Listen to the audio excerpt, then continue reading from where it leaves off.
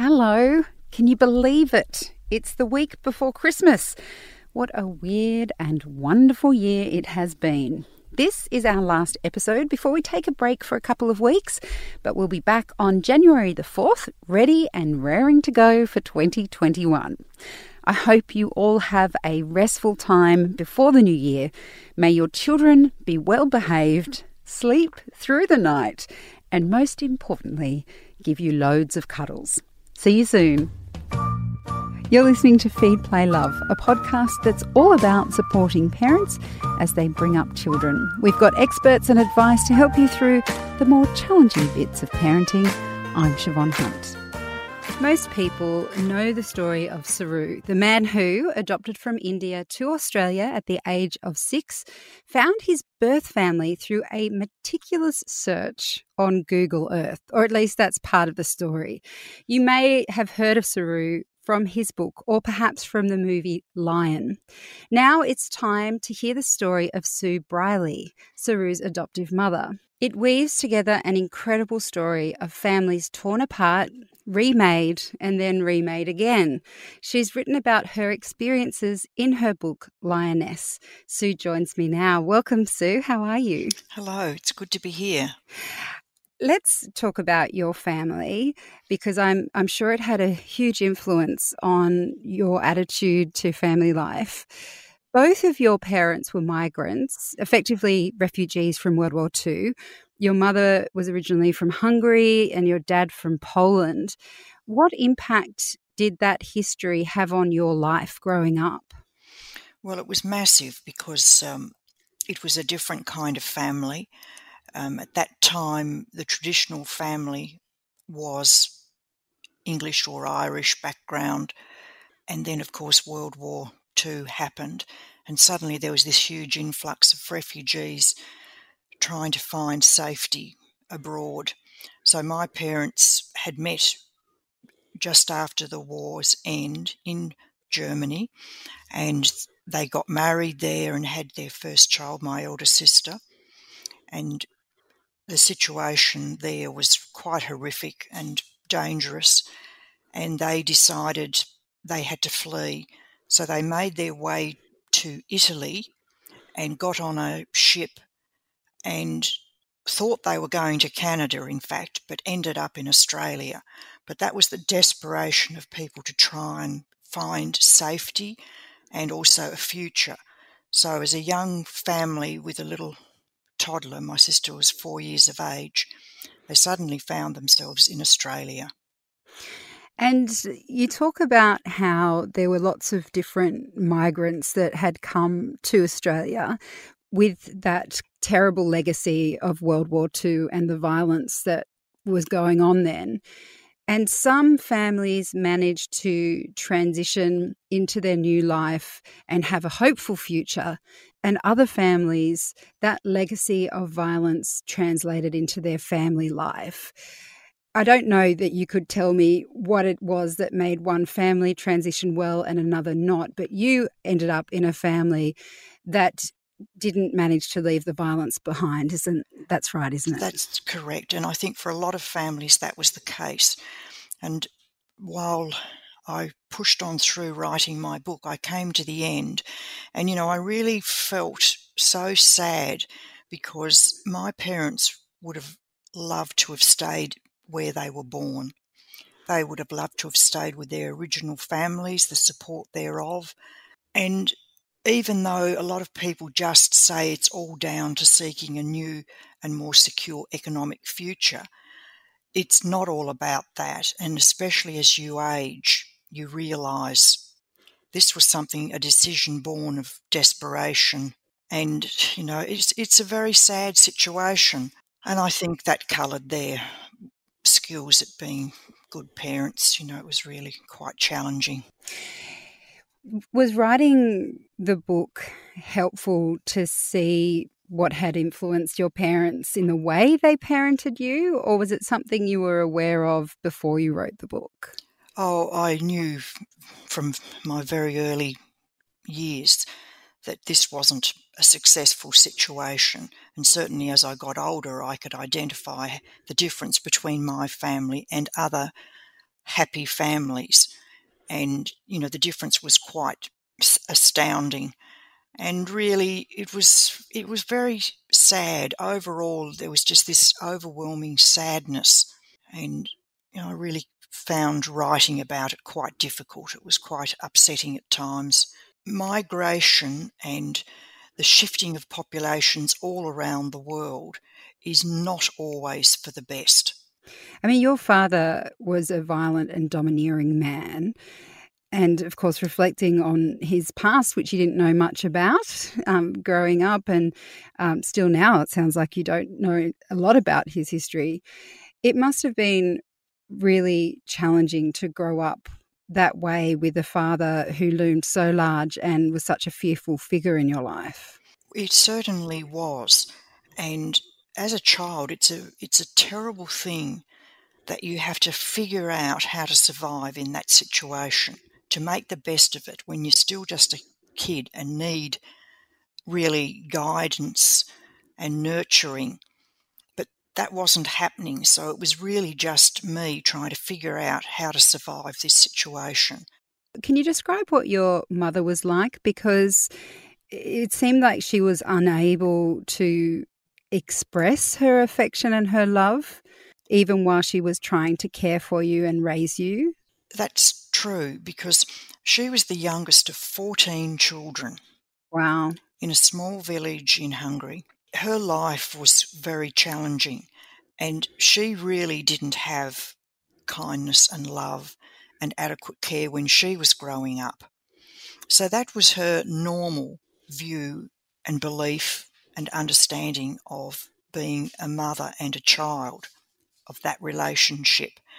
So it was only in later years that she sort of realised, hey, this isn't how it should be, that this isn't, my normal is not the real normal as it should be for children growing up.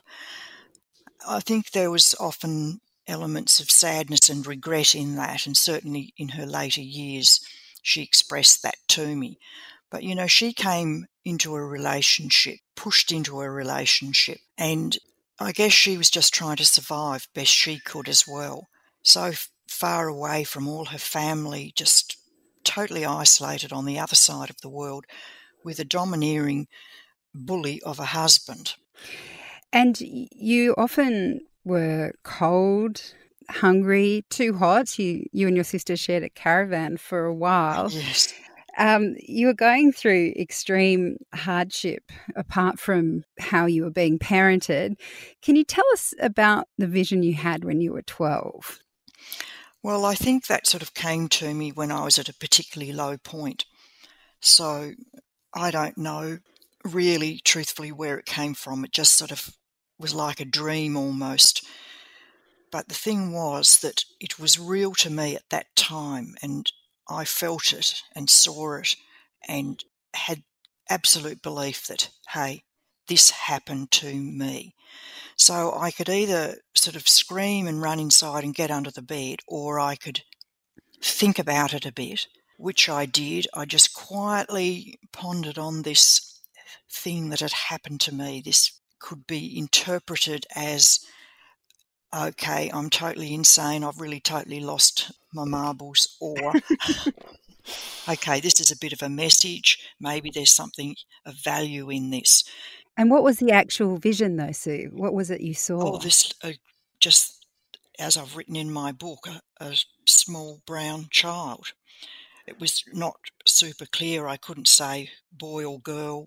But in the end, I thought, really, I'm just going to take it as a good thing, something special. And I did actually feel quite comforted by it. And it was a little sort of secret. It isn't the sort of thing you'd be discussing with all your classmates or whatever. It was just something for me. I held it within me. I didn't even tell my younger sister, and we were very close.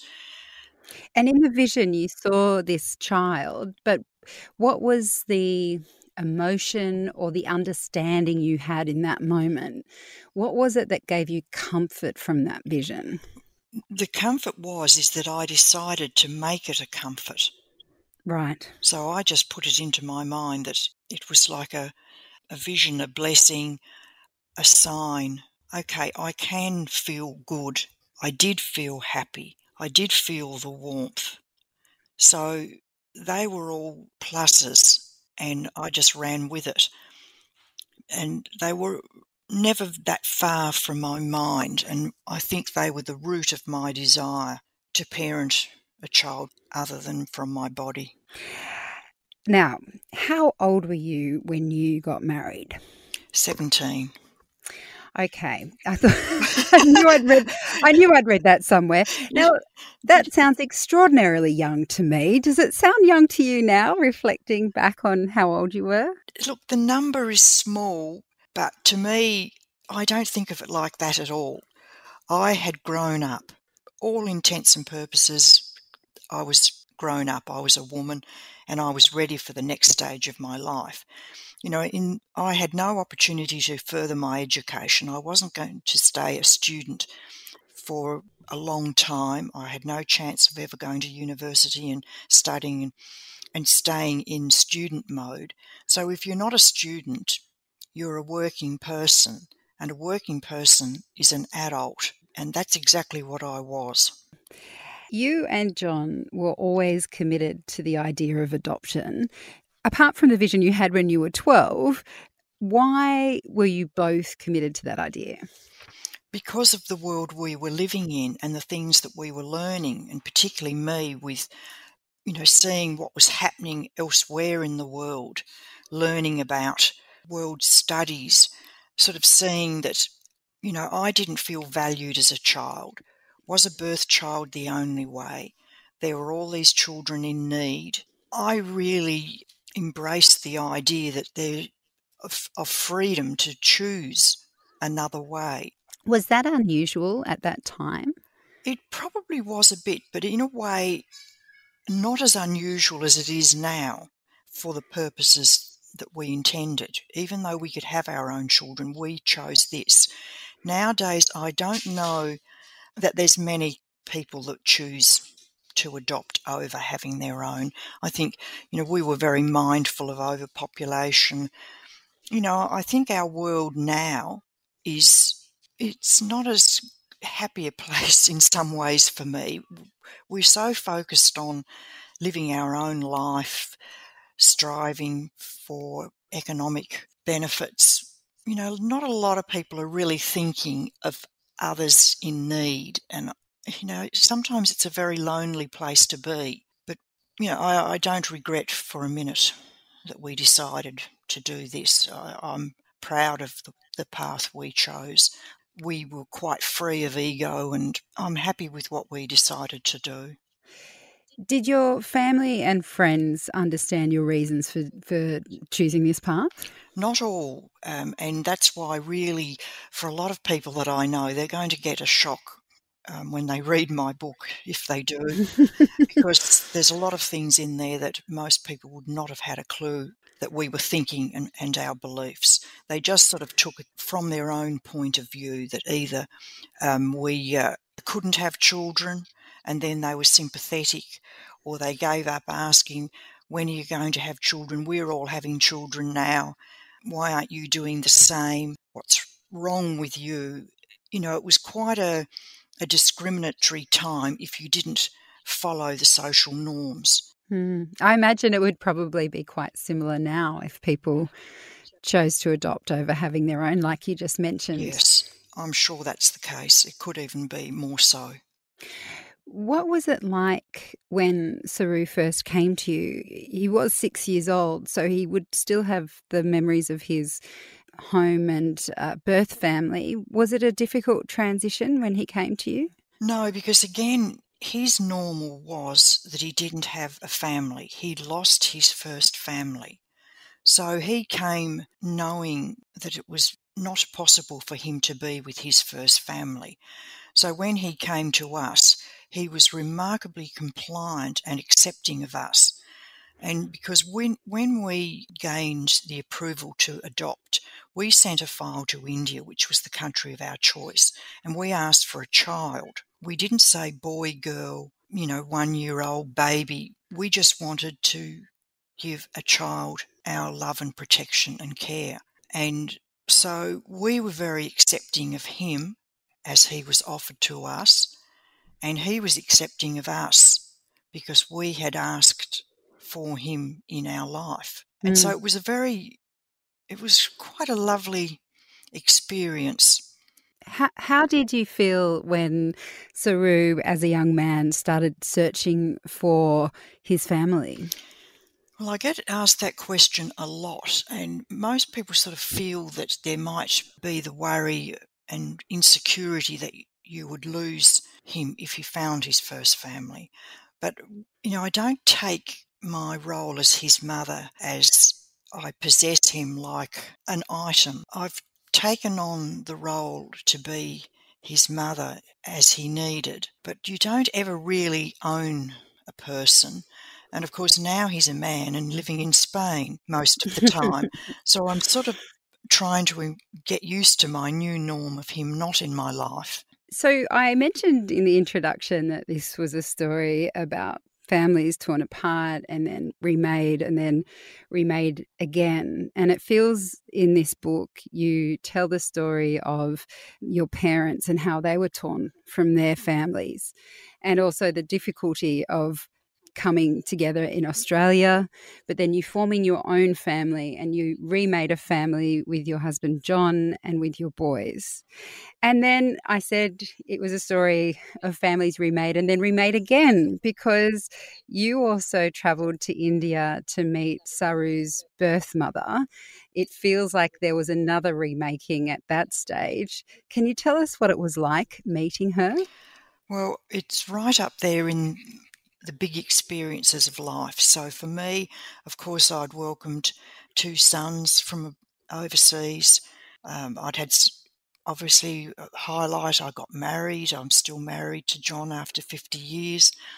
All of those things are highlights, but certainly meeting Fatima was quite a blessing, and it answered a lot of things for me, because when Saru arrived, he was very calm, and, I knew he wasn't an abused child. He wasn't frightened or fearful. He had no marks on his body. He had been treated as best he could be, considering his circumstances. And he also, he accepted that was his life then. So when I met Fatima, I could ask her, firstly, whether she believed he was still alive, because that had played on my mind a lot. I knew somewhere out there was a woman who'd given birth to my son who didn't know where he was, and he just vanished out of her life. And, we discussed how he'd got lost on the train. He didn't know where he'd come from, but she existed somewhere, and I believed she was still alive. There was no reason to think that she had passed away. So for her to answer my question, that was a pretty powerful moment. And I hadn't realised I'd held so much stress about it, and worry and anxiety, because when she said she always believed and could sense that, yes, he was okay, I really did crash quite badly then, and there was lots of tears happening and so forth. But then she took that as that question of, will I be fearing the loss of my son, my adopted son? And then the table sort of turned around, and then in turn she's comforting me, and she said those magic words, "Don't worry, he is your son, I give you my son." And that didn't help me at all. I cried more, but but I mean, I just think, what a woman to say that to me. This privileged Western woman who had really, apart from the first 16 years of her life, I had a blessed life. And here is this poor woman, frail, worked like a slave all her life, lost 2 sons on one night, abandoned by her husband, and she's comforting me. When I read this book, for me, what comes out of it is the incredible ability for families to be remade and reconnected, for someone like yourself to come from such trauma and still be able to create such a loving family in itself is a really hopeful, inspiring story, entwined with what Saru's experience was and you meeting his birth mother and having a strong and positive connection with her. That's, to me, the heart of the story, is these circles that seem to keep coming around, Yes. but in a positive way. You know, we don't have enough of those stories in No. the world, I don't think. I purposefully tried to bring that about, and through the process of the book, I was writing in a circle so that we end up back right at that core thought of what humanity should be. And I especially hope that for people who read it, it might free them from the thought, which is in a way quite an accepted thing, that if you have a busted start, you're going to have a busted forever. And I don't believe that. I lived it. I didn't use my past as an excuse for bad behaviour or going in the wrong direction and becoming a horrible person or a failure or not trying hard in my life to make the best life I could. My past is just that. It's not my future. And I really have always believed that. And that's why I find a lot of social problems that we see, particularly in Australia, in certain parts of our society, that sometimes there is too much of an excuse about the past making you be like this. But we all do at some point arrive at that fork in the road of our life, and we can go down the hill or we can go up the hill. And I couldn't for a minute ever say I used my family, my parents' failures in providing for me, educating me. That is no excuse for me not living my best life. And it almost feels in some ways that it made you work harder to be the person you are and to be able to tell this story. That's very true, Siobhan. I really could have been the poor me, but boy, no, I'd had enough of that. I was done. So it is such an incredible story. Thank you so much for talking with us about it today. My pleasure, and thanks for having me. That's Sue Briley, and Sue's book is called Lioness. You can find links to where you can get a copy in the notes of this episode. Feed, Play, Love is a babyology podcast produced and presented by me, Siobhan Hunt.